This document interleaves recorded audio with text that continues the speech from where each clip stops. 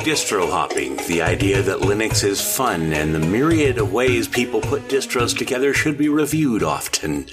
Welcome to Distro Hoppers Digest, Episode 1, recorded on April 24th, 2019. My name is Moss. I live in Eastern Tennessee. Hi, and my name's Tony, and I live in the northwest of the UK. Welcome to Distro Hoppers Digest. We love checking distros out, new versions of older distros, and maybe even some old distros we've missed. I have my preferences and Tony has his. Perhaps together we can find some common ground to share with you. So the idea of this podcast is that we'll each install a new distro to our chosen hardware for 3 to 4 weeks and use it as much as possible, perhaps even as our daily driver. We record all our trials and tribulations, fixes, what we like and what we didn't. I like to find distros which would be kind to a new user, especially one who is hoping to move over from another operating system, such as Windows or Mac OS. We intend to give as much information as possible on each distro, and we'll also divulge what hardware we're using and how we think the hardware may have affected the rating. For our first show, we decided on Linux Mint Debian Edition 3 Cindy, LMDE 3, what Linux Mint might look like if there were no Ubuntu, and a completely self-spun distro, Solus OS 4 Fortitude. We'd like to hear from you what you'd like to see us take on, be it Debian, Red Hat, Arch, SUSE, Mandriva, Slackware, or Gen 2-based distros. On to this month's distro. First distro, Linux Mint Debian Edition 3.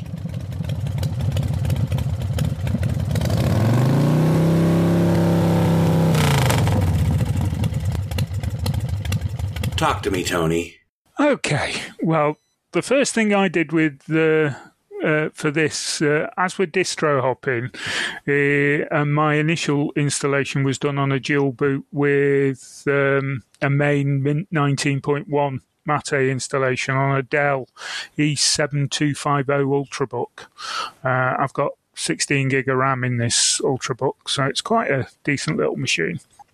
This created the first issue that I had, as the installer required the SSD to be manually partitioned to allow the dual boot, despite only one other OS being currently installed, unlike Mint, where it automatically detects the other installation and gives an automatic option to format the drive for a dual boot. So this resulted in me accidentally bulking the drive and having to reinstall both Mint 19.1 before I could do the install of Mint Debian Edition. So that was a little bit of a faux pas. So since the install, if this had been my daily driver, I'd lost all my data and I wouldn't have been best pleased at all. But as I'd not long set up the PC, as I bought it up a few weeks ago, it wasn't a major disaster. So once the SSD had been partitioned into two main partitions for Mint 19.1 and LMDE 3, the installer is fairly intuitive for an experienced Linux user who's had lots of experience and understands what the root partition is, etc., and where to put the grub bootloader to make multiple installs bootable. And during the install, you set up location, keyboard layout, etc., username and password, and then the install continues. On this hardware, the actual install, once commenced, went quickly, less than 15 minutes, despite me not having a large bandwidth for Wi-Fi available in the venue that I actually did it in. I wasn't at home at the time. On reboot, I was presented with the Grump bootloader, which gave me a first choice of LMDE and 19.1 being the second choice. So going on to post-installation facts and issues. On the first install, the first thing I noticed was the hardware, like the trackpad on the laptop, whilst working at a basic level as a mouse to point the cursor and scroll pages, double-clicking on the pad did not work as a left mouse pad key, which when you're used to having this facility, it's a bit frustrating. These issues weren't present in Mint 19.1, so it wasn't, a issue with the hardware. It was actually a software issue.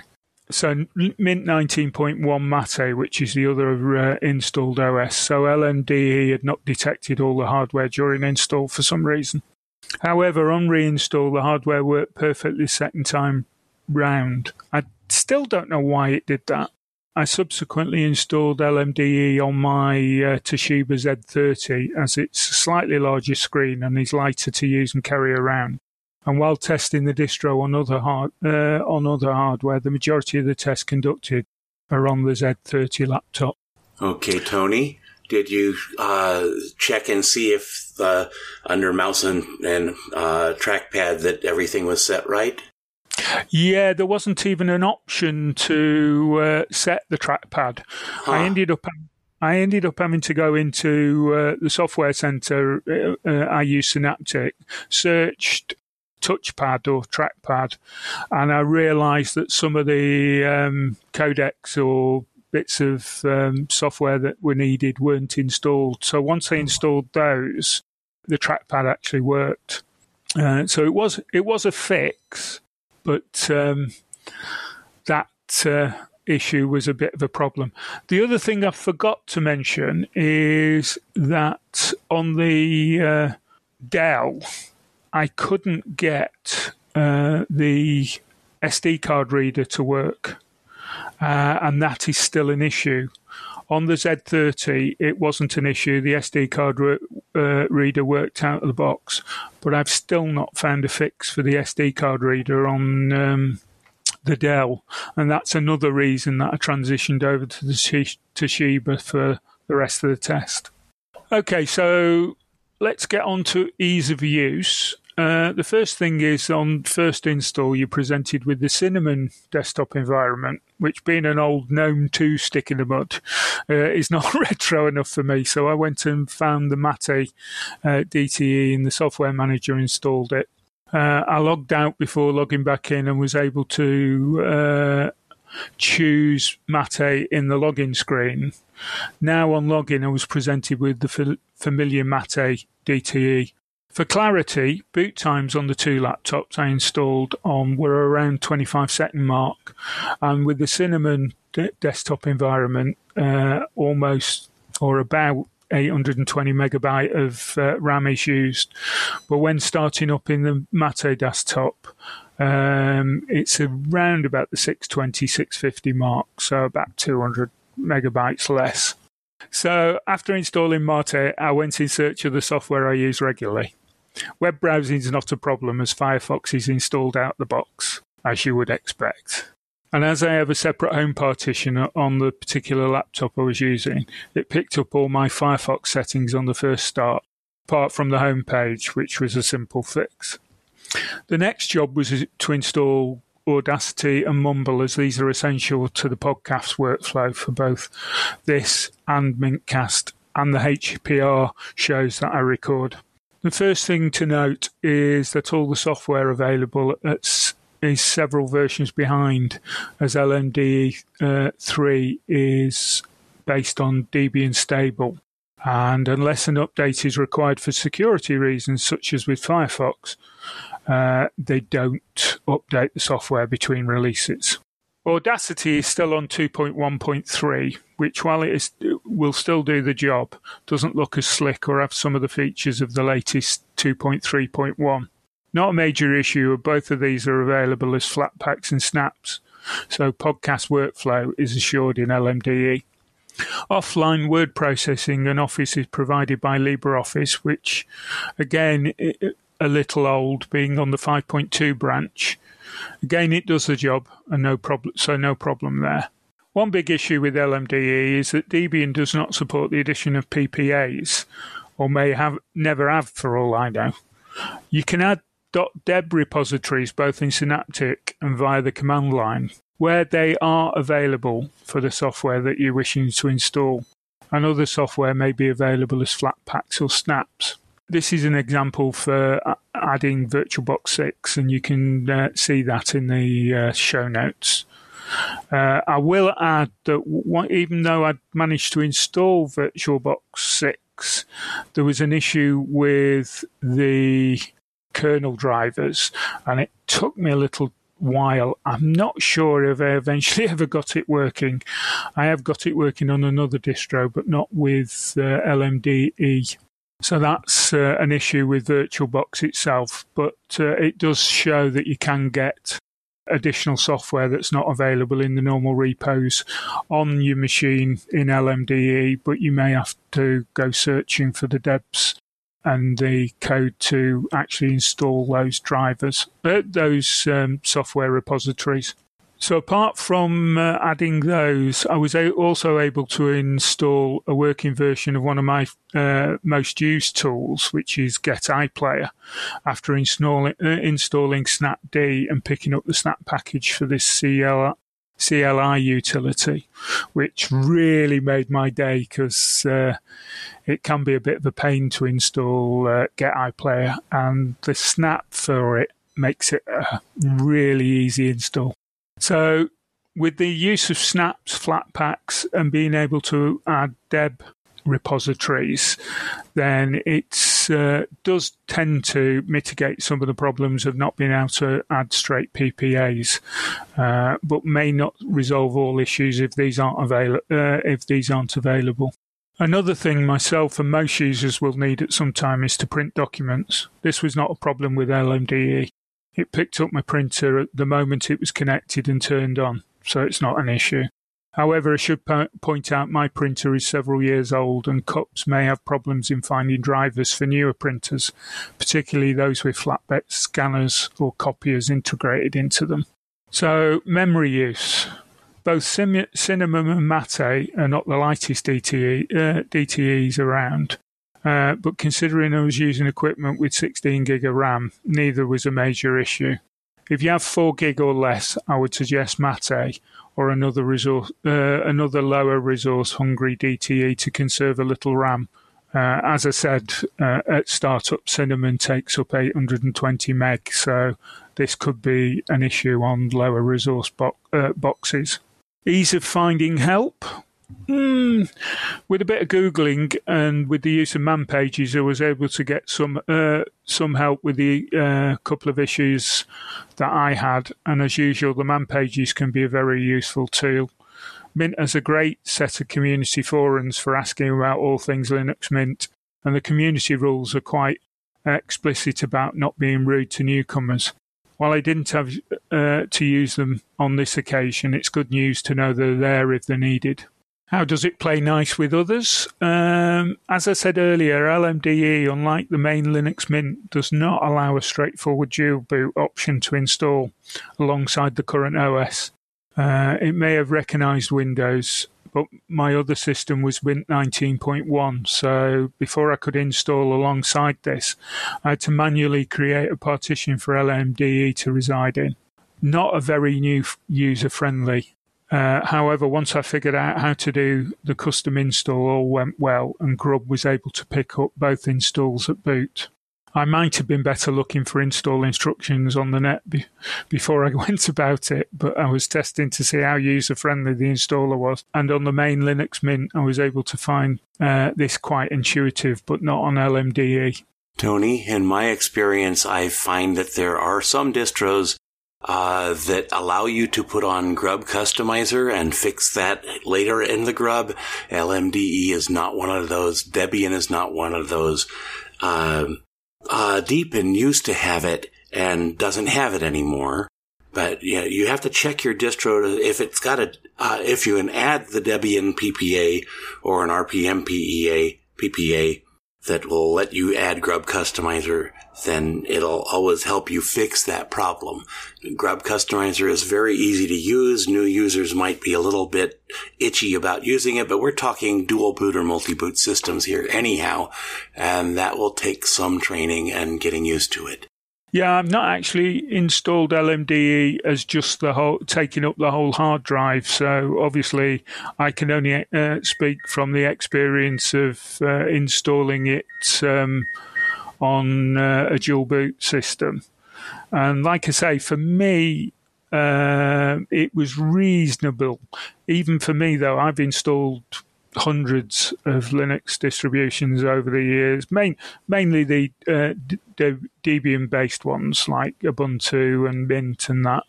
But the installer on the main branches is really user-friendly.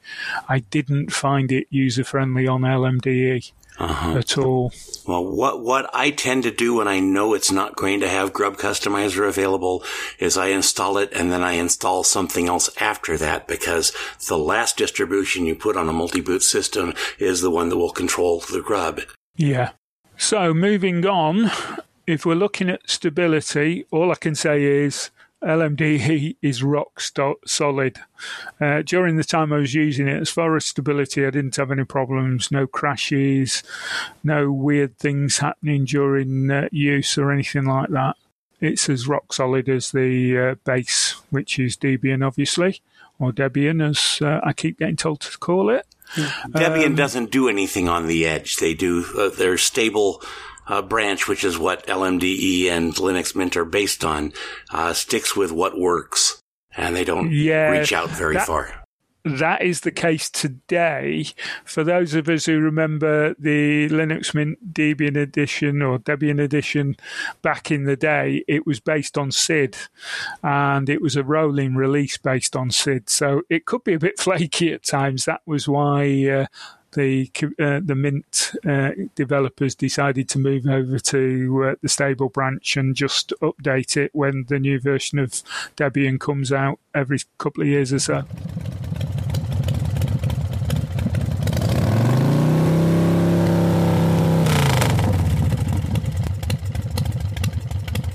So my ratings for LMDE. So ease of installation. New user-friendly, 2 out of 10. It's just too difficult to get your head around the installer if you're a new user. Experienced Linux users, I would say 7 out of 10, because there's still improvements they could make to make it more intuitive, even for experienced users. Hardware issues, I've given it an 8 out of 10. I may be a bit generous there, because the couple of problems I had, I think should have been working install, considering that the main Linux Mint, both the issues with the trackpad and the SD card reader, they worked out the box. Ease of finding help, 10 out of 10. Linux Mint's got a great community out there, and there's plenty of advice and help on the internet.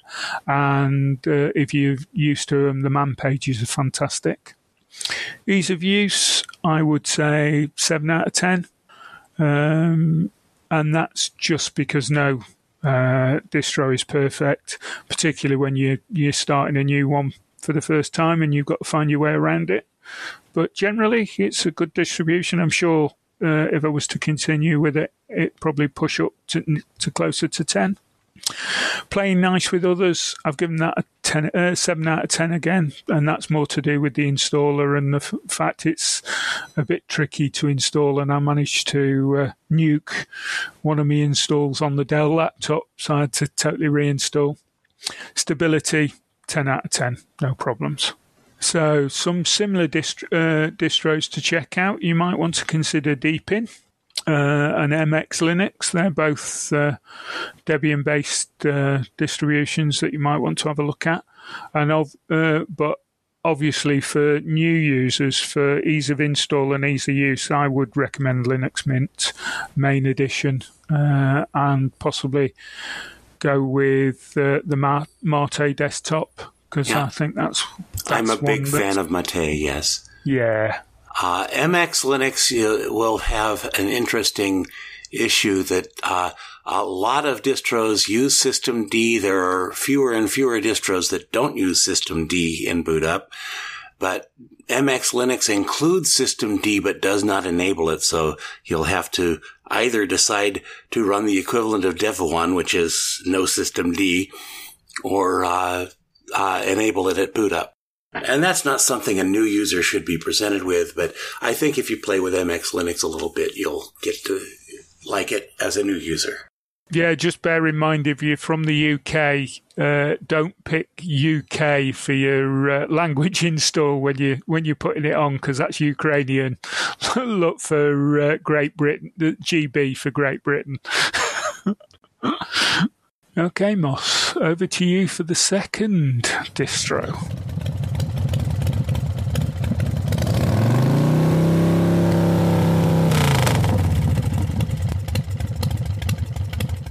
All right.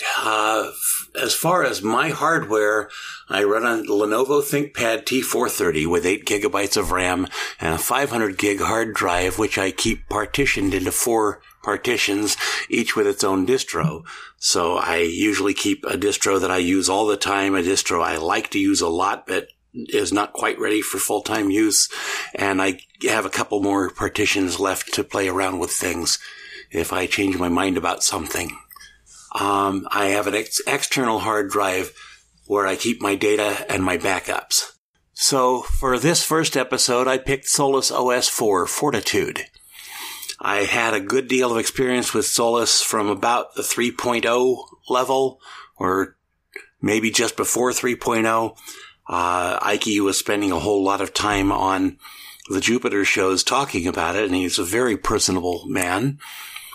And made it sound really easy and got a lot of positive feedback, and so I started using it. I really liked it. But I have my issues, and I'll talk about those in a moment. Installation. I had no issues getting it up and running. Adding additional software is not an issue if it is in the repo or can be added as a snap. Sadly, this did not include my preferred VPN, which is Mullvad. I do not get paid by Mullvad or anybody else. I am broke. Or my preferred Office suite, which is SoftMaker Office. And I know I'm in a very small minority of Linux users who like SoftMaker. But if you stick with the software it has or can be gotten easily, it's as easy as pie, and a beautiful desktop it is running Budgie. After installation hardware issues, my printer was not on the list of what was available and could not be set up despite being a Linux-friendly printer, and is easily set up on a variety of other systems using either DEB or RPM packages. Solus uses EO package. So you want to check your printer before installing Solus, or be prepared to buy one or live without a printer. The list of approved printers is larger than is standard for cups, but does not yet include all Linux-friendly printers. There is a way to apply for a printer driver. I was not able to find out how to get a login and password on the system where you go to apply for that. Maybe I just didn't see something. This does happen with me. I have been a long-time Linux user. I've never been an all-in Linux user, and I use Linux as a desktop operating system as one would use Windows, not as a terminal-driven thing as most Linux users do get to. I'm getting better at it, but it's a slow learning process, not a dive in and do this from the start. So I kind of get a feel. I think I have a better feel on what works out of the box for new users, because they're not going to look to how to do the terminal. They're not going to look at the man pages, which I don't believe I've ever read a man page. I may be wrong about that. But let's move on. Ease of use. Application issues. Again, I can't install Mullvad VPN, SoftMaker Office, or my Brother printer. It's an MSC J470DW for reference. The odd thing is that it is easy to install a J460 or a J480, but they use different driver and even have a different ink cartridge. So I just lucked in, or did not luck out, however you want to put that, and had the, quote, wrong printer, end quote. The Solus repo has the latest version of Audacity, 2.3.1. It has Falcon, which is a Qt3, and Midori, which is a WebKit, browsers in the repo, which is a plus for people that are fleeing Chromium and all the problems that Google has installed in Chrome. Has Mumble and Discord in the repo. Kodi is in the repo, but it's still at 17.6. The current version as of today is 18.2. If you're into old, simple computer games, they have Pysol FC in the repo, but I couldn't find the KDE games that I run, and I didn't find any version of NetHack. I play old games. I am not a gamer by the strict sense of the word. If you are a gamer, Solus is a great distro. They have the easiest access to all the Steam games and Proton and all that stuff. As a regular computer gamer, Solus and ClearOS are probably your best bets for a new distro to try. Running issues. The fourth night after I installed it, I ran updates, and the update manager took hours to complete looking for updates. I let it run overnight, it did finish up, and I did get the suggested updates installed with no further issues. In terms of boot time, it's the fastest boot of any distro I've tried except maybe MX. I could boot Solus 3 times in less time than it takes to boot Linux Mint Mate on my machine. Sadly, I did not write down my memory use. I'm going to have to fill that in the show notes later. I apologize for that. Ease of finding help. After getting help from the user forum, I got SoftMaker Office installed. It took 4 to 5 days for the information I needed to be presented in a way that I understood and could use. You might be easier to understand. You might have better understanding. I am autistic. I do read things the wrong way and say things the wrong way. I might not have been expressing myself right or understanding their response right, however that means. After help from Tony Hughes here, I got the Snap Store installed and enabled. I did that to get WireGuard installed, which is a step towards installing Mullvad VPN. But I could not get the Snap Store to run. I posted the issue to the Solus forum on the 7th of April at 6 o'clock a.m. I got an answer within 6 minutes, but the answer was that Snap Store does not run in the current version of Solus, but it will, quote, soon, end quote. And you have to go online to https snapcraft.io/store to use the Snap Store, but it does run, it installs directly from the Snap Store if you do that. Options to install using the Software Center if snaps are installed, which I could not find anywhere to enable installing snaps, or the terminal using the supplied command. For WireGuard, it was sudo snap install wireguard-ammp. At this point, I have 2 users telling me to run a command to convert an unnamed file to install Mullvad. They're both calling me stupid and telling each other that I must be a troll. But neither one told me what file to run that command on. Again, it could be my lack of understanding. It must be said that prior to this point, I was getting a good amount of attention and help, and that other users saw this exchange differently than I did. One of Mintcast's listeners commented, was reading it on the Solus forum, and he said that I was getting a good deal of help and did not understand what I was upset about, and I'm sorry for that. So, the bottom line is, use Solus if you like LibreOffice or are a gamer.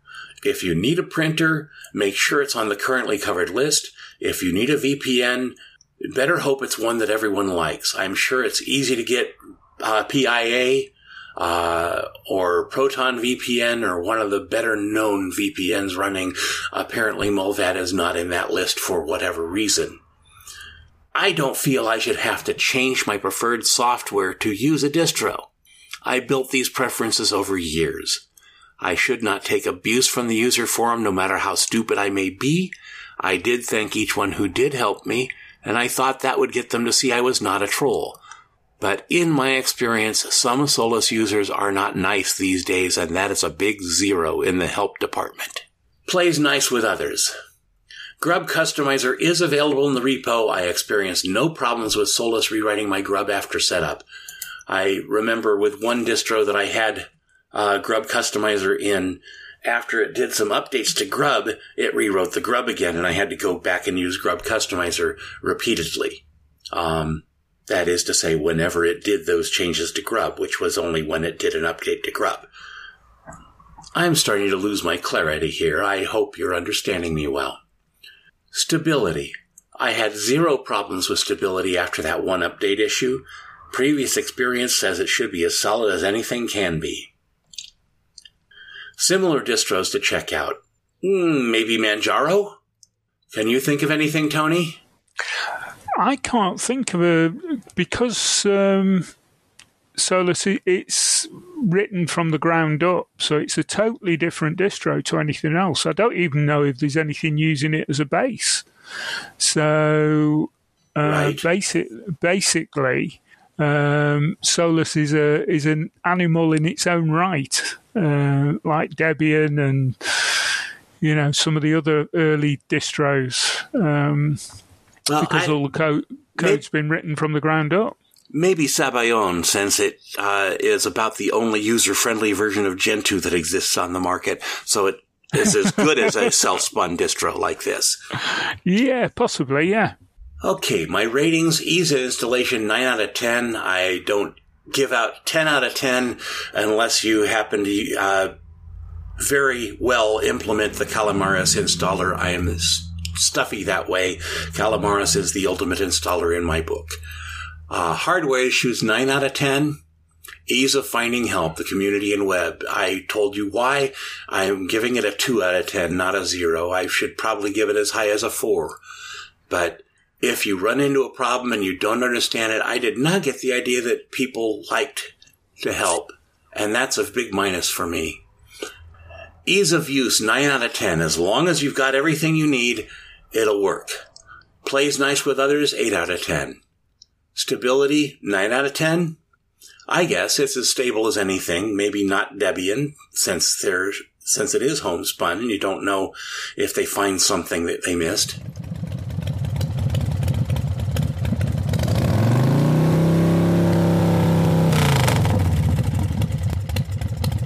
So that's the end of our reviews of what we did this month.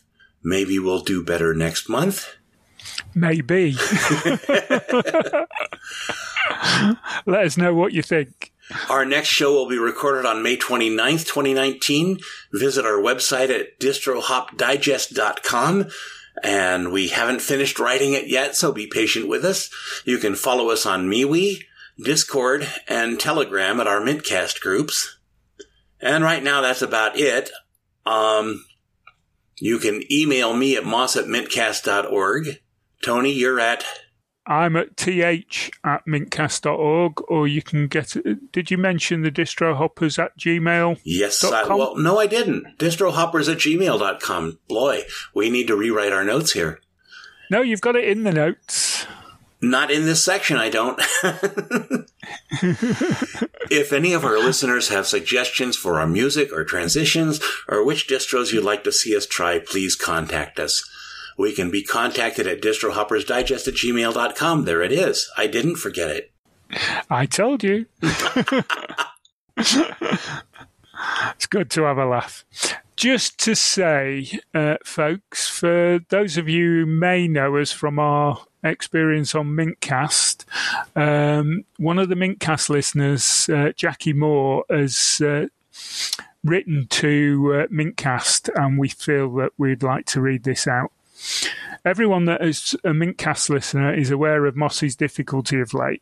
I've started a GoFundMe to help Moss go to self. And there's a link for the self page in that. And that's in Charlotte in North Carolina. To donate, please go to Grow Moss at Southeast Linux Fest. This can be our best way of saying thank you for doing Mintcast at Distro and Distro Hoppers Digest. So there's a link to that page in that little bit of text that Jackie sent.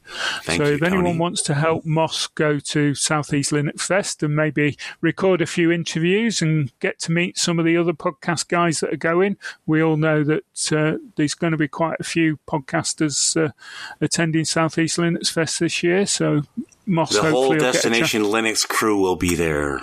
Yay! And I'm sure there'll be a few others as well, so you'll get to meet some great people if you get there. So if you want to help Moss get there, head on over to that GoFundMe site and drop him a couple of bucks just to help him on his way.